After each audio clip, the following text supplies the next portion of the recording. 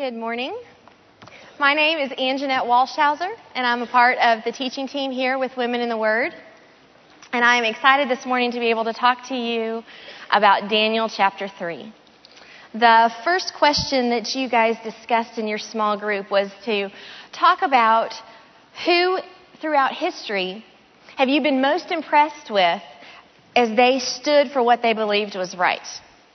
Now, I wish that I had been able to go around to each one of your groups just for that question because it fascinates me.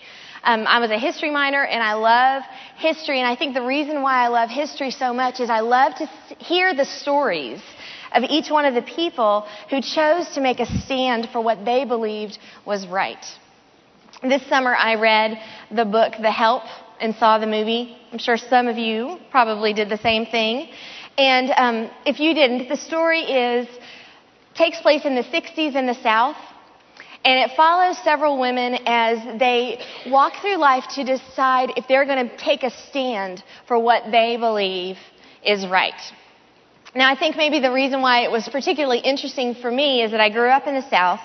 My whole family is from either Memphis, Tennessee, or Mississippi. My dad actually was even born in Jackson, Mississippi, which is where the help took place. That's the setting of it.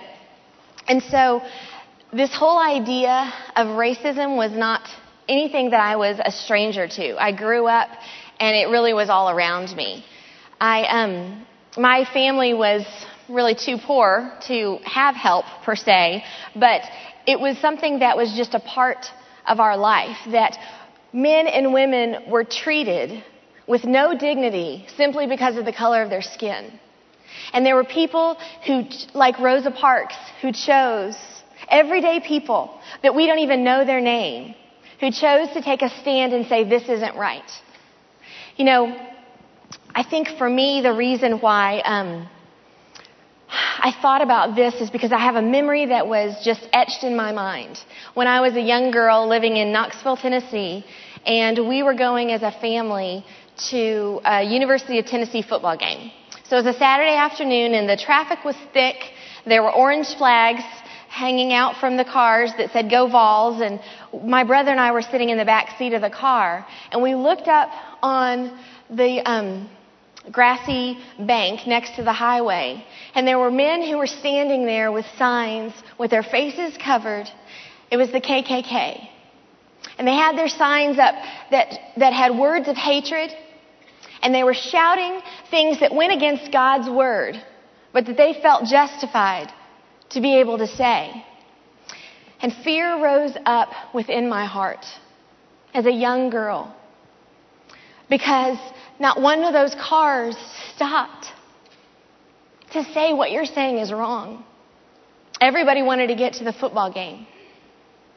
And I'll never forget how that made me feel. Later on, as I was in college, I heard a quote by Edmund Burke that said, all that is necessary for the forces of evil to win in this world is for enough men, good men, to do nothing. Now, we know as believers that God wins in the end. We know that He is victorious.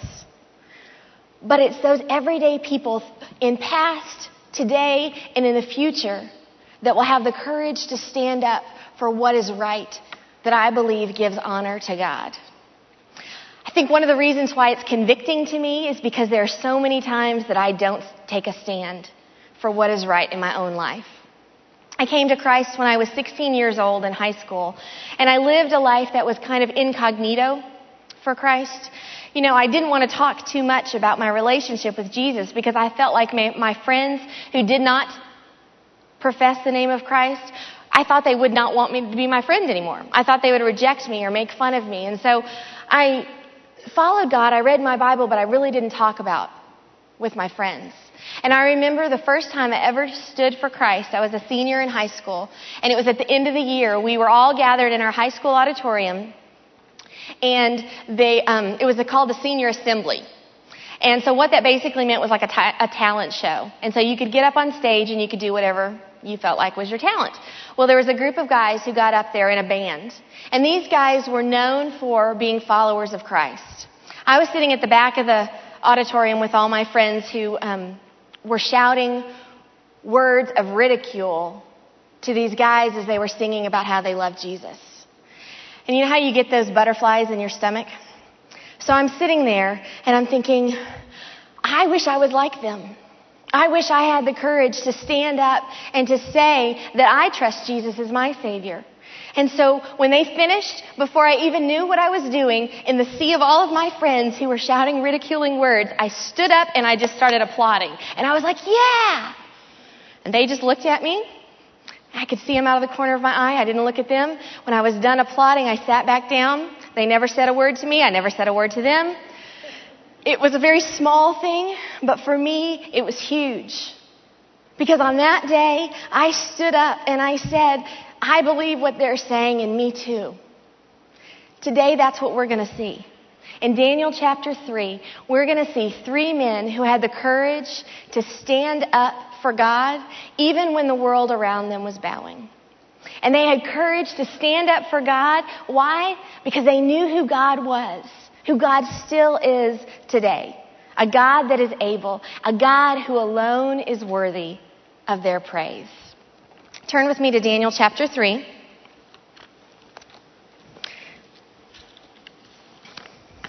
Now, Shadrach, Meshach, and Abednego were 3 men who, along with Daniel, had been taken captive from Judah into the Babylonian Empire.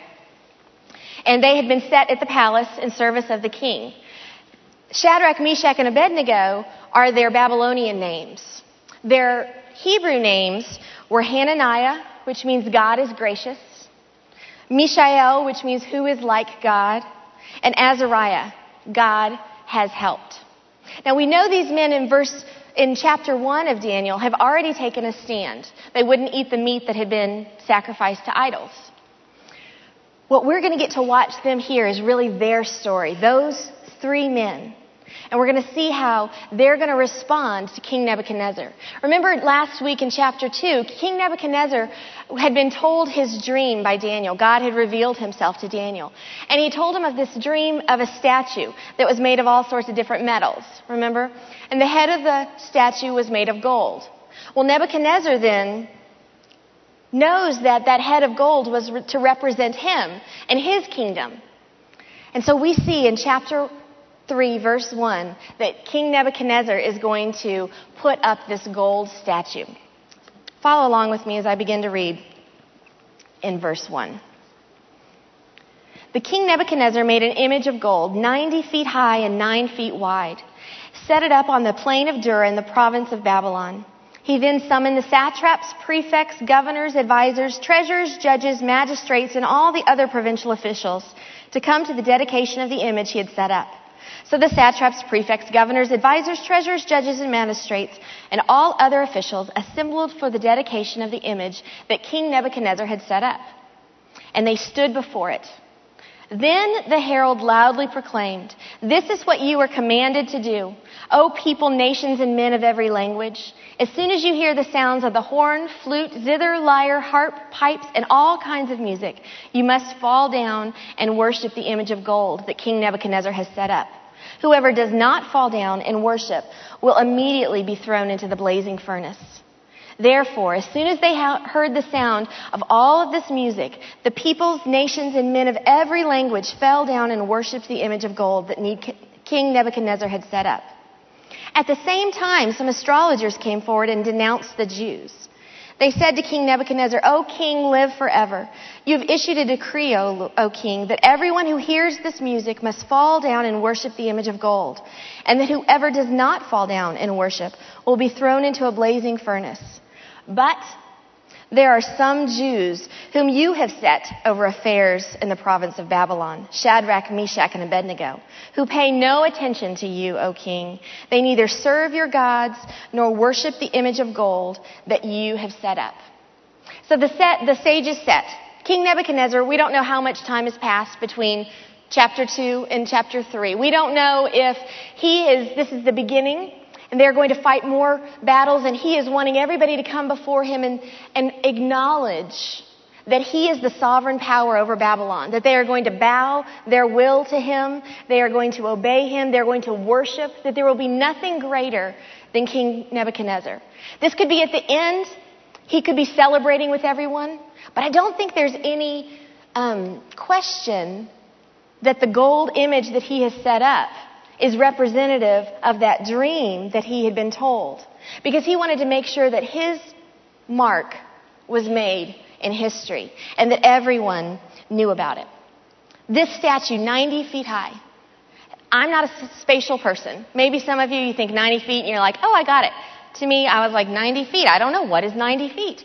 So I asked Rick Neves, wonderful man, look up at the top of here, to the top of the rafters. That's 64 feet high. So another half as tall, past the rafters, is 90 feet high. That is massive. When we think about idols, I usually think of something a little bit smaller than 90 feet high. But I think about these graven images that you can go in and you can see in churches and different places. Something that's man-made, right? Well, the question I want us to look at the beginning of this is, what are the idols of our heart? Because God says clearly on your verse sheet in chapter 20 of Exodus, you shall have no other gods before me. You shall not make for yourself an idol in the form of anything in heaven above or on earth beneath or in the waters below. You shall not bow to them or worship them. That's an obvious idol, but what about the idol of their heart? Because God tells us, actually Jesus says in Luke 6:45, he tells us that a sin is a sin regardless of whether it is on the outside or on the inside. Because what we do on the outside comes from our heart. Luke 6:45, the good man brings good things out of the good stored up in his heart. And the evil man brings evil things out of the evil stored up in his heart. For out of the outflow of his heart, his mouth speaks. Long before your idolatry is obvious to the world around you, it's rooted in your heart. Now, King Nebuchadnezzar bowed before an idol. When these three men stood and the rest of the world bowed, the idol of King Nebuchadnezzar's heart was the idol of self-importance. He wanted to be famous. He wanted his name to be revered, to be respected, to be remembered, to be worshipped. What is the idol of self-importance in your own lives? Now, I doubt if anybody here has a 90-foot statue of gold outside their front door. But in your marriage, have you made it clear that you're the most important person in the relationship? That your wants, your desires, your needs are of the utmost of importance? Or maybe at work, you've made it clear to all the people around you that your agenda is not to be questioned. Your goals are not to have anybody come up against. Or maybe it's in our relationship with God. Maybe you've been praying for something and you feel like those prayers have been unanswered. Whether it's a medical diagnosis that you didn't want to hear, or the betrayal in your life of somebody that you love. Or maybe it's just a relationship that is tense and you've asked God for restoration and yet it seems like nothing has happened. Are you yelling out at God, why me? I've done this and this and this and this for you, God. Why me? Or maybe you're past saying that to God and you just shut your heart down to Him. That on the outside you're going through the motions, you're here at Women in the Word, and yet your heart has been closed down because you have bowed down before the idol of self-importance. I know that I have. I've gone through struggles in my own life, just as you are. Maybe you are right now. And I have responded to God with anger and depression. But you know, one of the greatest lessons that God has taught me is that I am not the most important. I'm not even the main character in my own life story. God is. It's about His glory, His kingdom, His name, not mine. What about the officials? All those satraps and magistrates, what were they bowing before? You know what? I think pain and death can pretty much motivate anyone. I think they bowed before the idol of fear. Fear is the word that I was looking for you to put on your outline, but kind of in parentheses, maybe you could write the word conformity.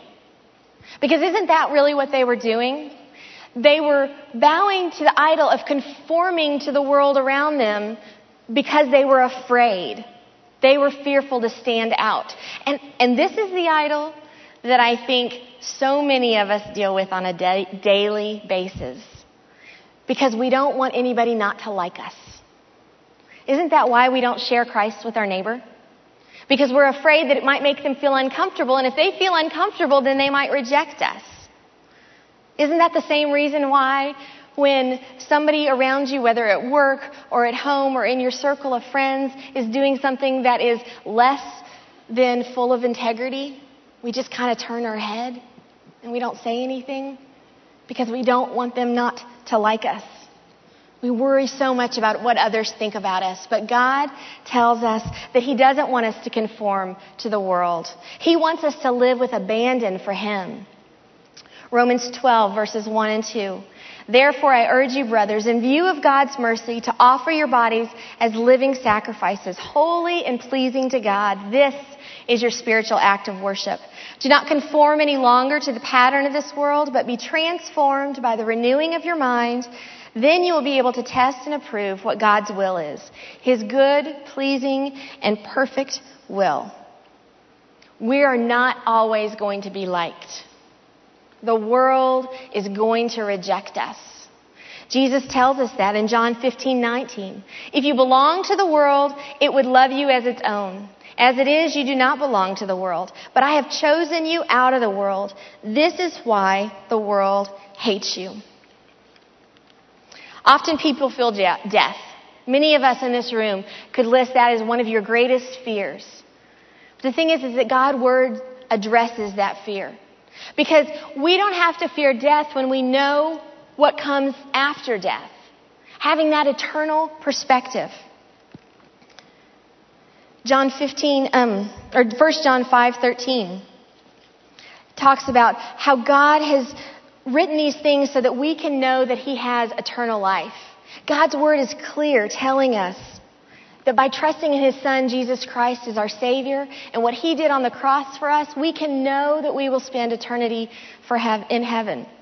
And that's what provides an eternal perspective. And I believe that's what allowed these three men to take a stand, is because they knew where their eternal destination was. Look back with me at verse 8 in chapter 3. As we talk about the astrologers and what idol they bow down to. At this time, some astrologers came forward and denounced the Jews. That word denounced in Hebrew is a very strong word. Denounced is way too pretty for what denounced really means. It literally means that they wanted to tear apart their limbs and eat their flesh. I'm glad they didn't actually put that in my Bible, but that's what it means. So what the astrologers wanted to do is they wanted to tear apart these three men with their words because they were jealous. They bowed before the idol of jealousy. Jealousy is an interesting thing because I think jealousy can take you down a road that you never dreamed that you would be on. Jealousy can be defined as resentment against a person enjoying success or advantage. How quick we are when somebody has a position where they're put up front. We can be so quick to give all the imperfections about that person. Why they don't really deserve to have that position, that blessing. Because we're jealous. And I think that if our purpose in life is to bring God glory and to love Him with all of our heart and soul and mind, it's really none of our business why God would choose to bless somebody either materially or relationally. Because remember, we're not the main character in our own life story. God is. Jealousy is a slippery slope, and it starts early. I see it in my kids when they say, well, why can't I do this? They got to do this. Or that's not fair. You don't make them do this. What I usually say to them is something like this. I do what I believe is best for you. And I do what I believe is best for your brother or for your sister. And not always is what's best for your brother or sister what's best for you. Because I think we do a disservice to our children when we teach them that life is fair by trying to make everything fair in our home. Because there is no place in God's Word that says life is fair. But what it does say is that God is good. And that's what we need to be teaching our children. Now, when King Nebuchadnezzar found out about the insubordination of these 3 Hebrew men, he was furious. This idol of self-importance reigned in his life. We're going to pick up in verse 13 of chapter 3. Furious with rage, Nebuchadnezzar summoned Shadrach, Meshach, and Abednego. So these men were brought before the king. And Nebuchadnezzar said to them, "Is it true, Shadrach, Meshach, and Abednego, that you do not serve my gods or worship the image of gold I have set up? Now, when you hear the sound of the horn, flute, zither, lyre, harp, pipes, and all kinds of music, if you are ready to fall down and worship the image I made, very good. But if you do not worship it, you will be thrown immediately into a blazing furnace. Then what God will be able to rescue you from my hand?" He gives them another chance. He can't believe that they would not obey him. Maybe it's that idol of self-importance that I talked about that's causing him to give him another chance, because maybe he wants to prove to the astrologers that he really was right in putting them over in his palace. Either way, whatever his motivation for giving them a second chance, we see the true nature of his heart in those last words, where he says, "What God will be able to rescue you from my hand?" What God? Well, ladies, I can tell you what God, my God, the God of the universe, the God who is able, the God Almighty, El Shaddai. El Shaddai is a name that God calls himself in Genesis. It's a name that means God Almighty. See, God made a covenant with a man named Abraham in Genesis chapter 12. And he made this covenant saying that I, through your seed, am going to make a great nation, this nation of Israel. But Abraham and his wife Sarah had been infertile for years. They were almost 100 years old. And they thought, how is God going to do that? And so finally they took things into their own hands. And Abraham took his servant Hagar and they produced an heir. And then God came to him in Genesis 17:1. And he said, when Abram was 99 years old, the Lord appeared to him and said, "I am God Almighty. Walk before me and be blameless." He said, "I am the God who can do whatever I want to do. Who are you to take things into your own hands? You can't walk before me and be blameless. I am God who is able. I am El Shaddai." See, everything had been taken from these 3 men when they were brought into captivity, but they still knew who God was. They remembered that he was God Almighty, the God who is able. Now in verse 16 through 18, we have these 3 men's response. And these are some of my favorite verses in the entire Bible. Shadrach, Meshach, and Abednego replied to the king, "O Nebuchadnezzar, we do not need to defend ourselves before you in this matter. If we are thrown into the blazing furnace, the God we serve is able to save us from it. He will rescue us from your hand, O king. But even if he does not, we want you to know that we will not serve your gods or worship the image of gold that you have set up." When the world bowed around them, these Hebrew 3 stood in honor of God.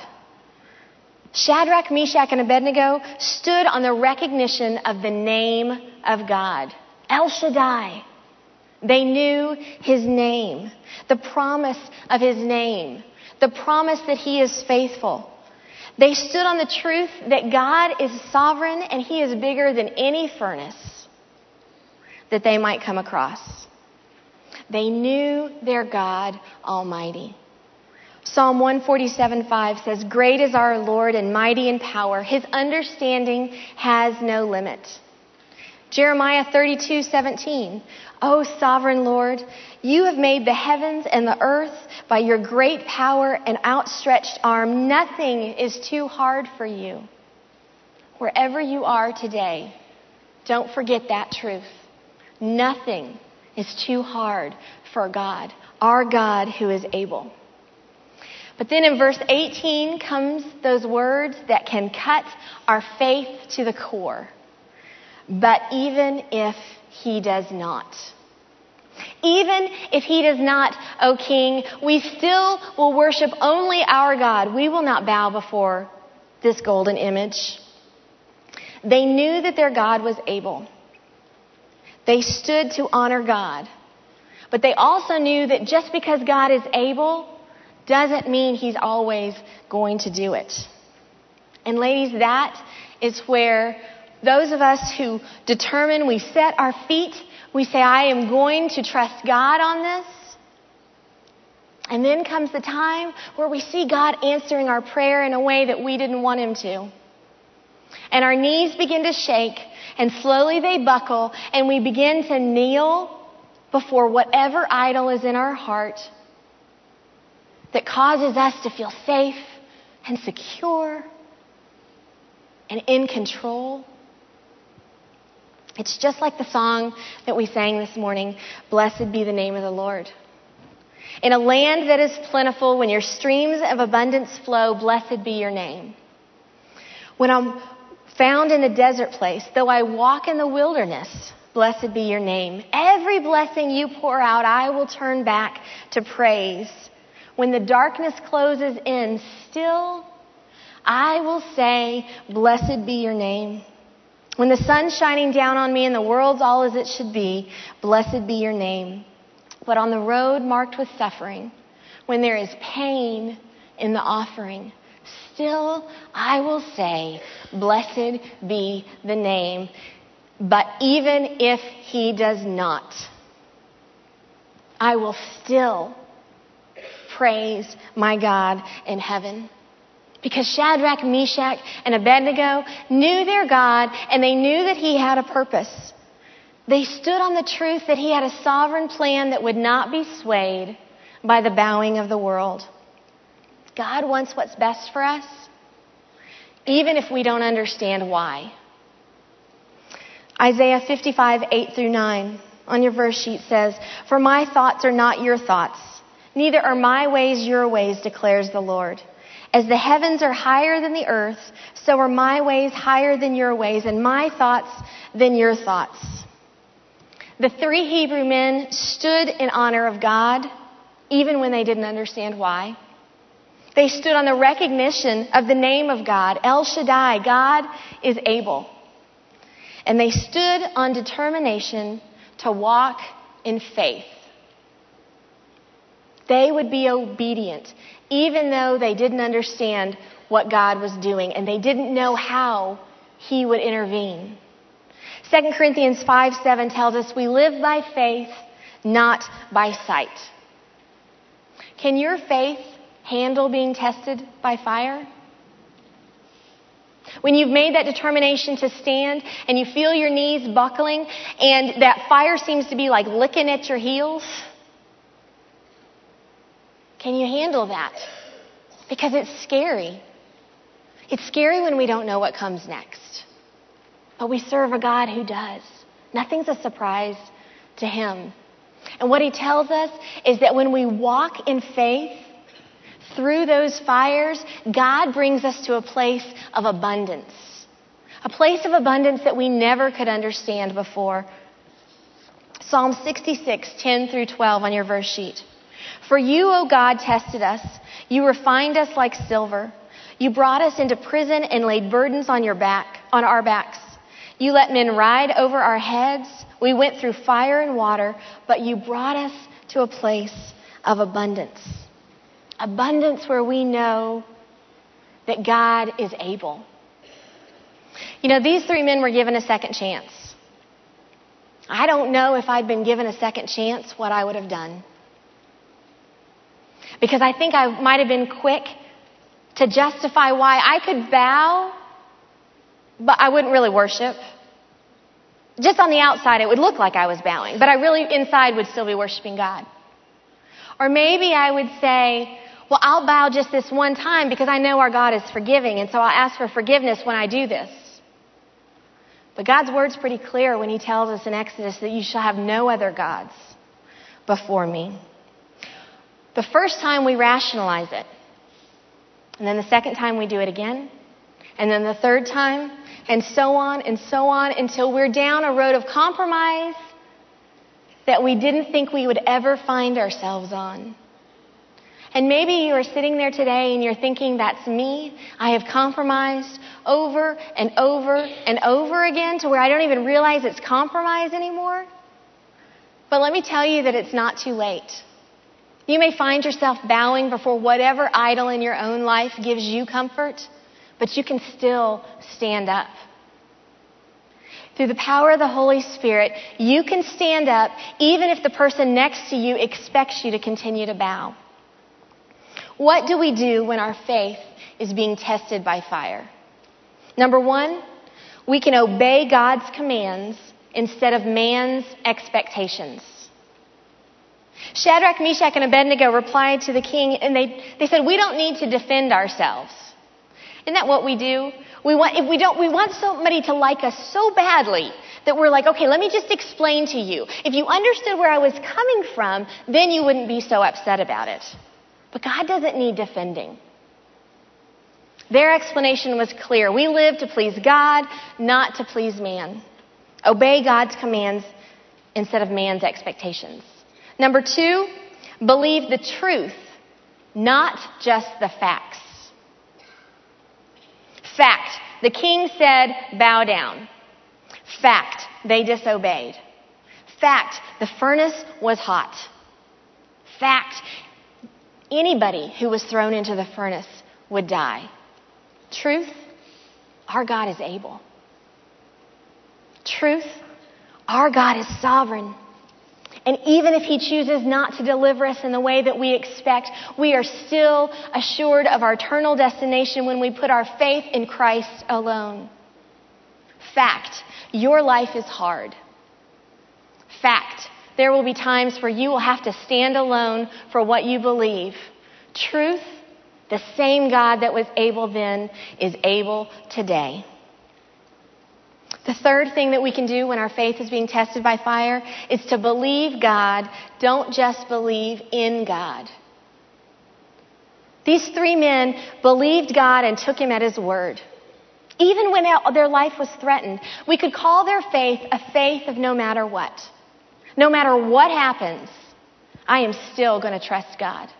No matter how alone I feel, how scared I am still going to believe God and take him at my word, at his word. So what happens when the world around you bows and you're still standing? Pick up with me in chapter 3, verse 19. Then Nebuchadnezzar was furious with Shadrach, Meshach, and Abednego, and his attitude toward them changed. He ordered the furnace heated 7 times hotter than usual and commanded some of the strongest soldiers in his army to tie up Shadrach, Meshach, and Abednego and throw them in the blazing furnace.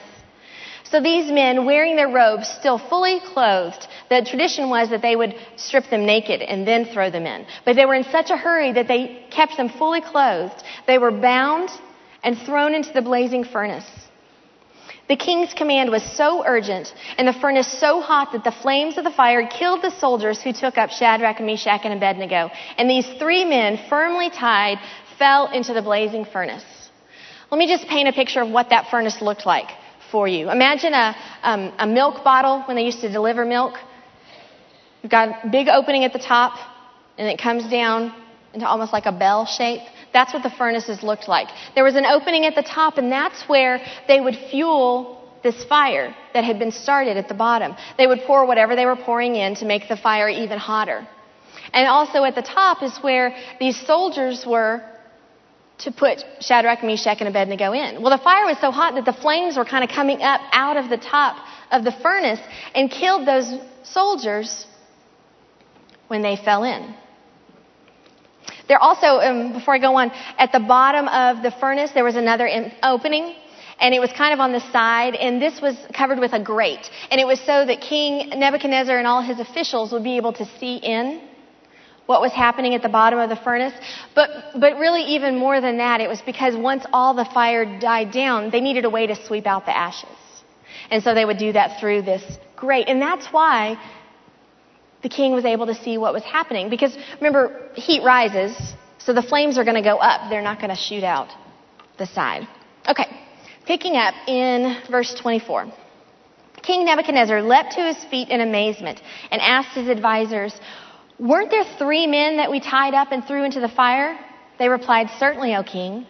He said, "Look, I see 4 men walking around in the fire, unbound and unharmed, and the 4th looks like the Son of God's." Nebuchadnezzar then approached the opening of the blazing furnace and shouted, "Shadrach, Meshach, and Abednego, servants of the Most High God, come out." So Shadrach, Meshach, and Abednego came out of the fire, and all the officials crowded around them. They saw the fire had not harmed their bodies, not a hair of their head was singed, their robes were not scorched, and there was no smell of fire on them. Then Nebuchadnezzar said, "Praise be to the God of Shadrach, Meshach, and Abednego, who sent his angel and rescued his servants. They trusted in him and defied the king's command, and were willing to give up their lives rather than serve or worship any god except their own. Therefore, I decree that the people of any nation and language who say anything against the God of Shadrach, Meshach, and Abednego be cut into pieces and their houses be turned into piles of rubble, for no other God can save in this way." Then the king promoted Shadrach, Meshach, and Abednego in the province of Babylon. So what happens when the world around you is bowing and you're left standing? Number 1, you're not alone. It may feel like you're alone, but God promises in his word that he will not leave us alone. Joshua 1:9 on your verse sheet. "Have I not commanded you? Be strong and courageous. Do not be terrified. Do not be discouraged, for the Lord your God will be with you wherever you go."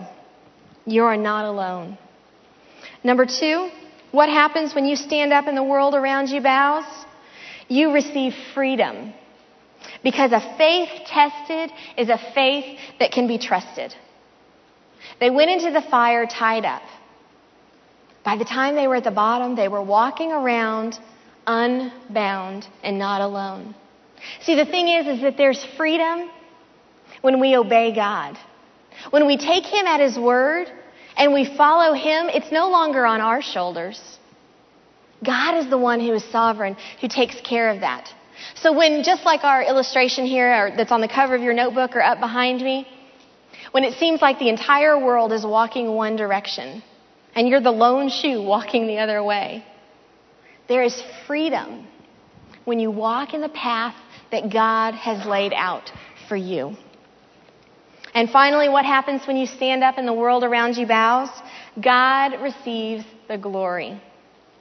Verse 28, Nebuchadnezzar said, "Praise be to the God of Shadrach, Meshach, and Abednego."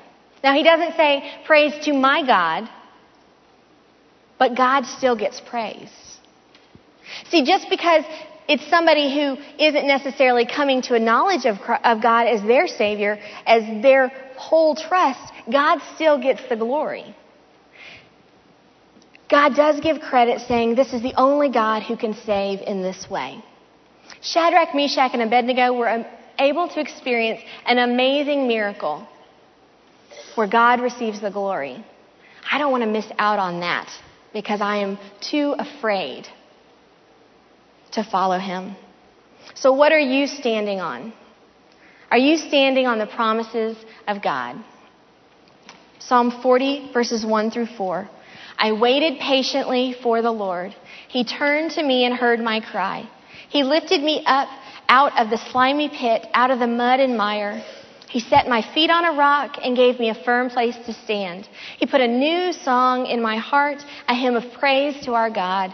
Many will see and fear and put their trust in the Lord. Blessed is the man who makes the Lord his trust, who does not look to the proud, to those who turn aside to false gods." What is God asking you to stand up for that will bring honor and glory to God? Is he asking you to help set the tone in your small groups so that the conversation doesn't go on the last vacation that you had, that it goes on God's Word? Is God asking you to pursue personal holiness and that you are pursuing Him rather than what the world says is success? What idol is God asking you to put down so that you can stand on the solid rock of Jesus Christ to give honor to Him? It's hard, but our God is able. Take courage, ladies. El Shaddai is our God. And it's for His name alone that I will praise and worship. Let me pray. God, you are an awesome God. I don't have words to describe how amazing you are, other than the name that you call yourself, El Shaddai. Father, give me courage to not bow before the idols of my own heart. Give each of these ladies courage, because we are not alone. Courage to take a stand for you and to give you the glory in our lives, even when things don't happen the way we want them to. You are good, you are holy, and you are faithful. Thank you. In Jesus' name, amen.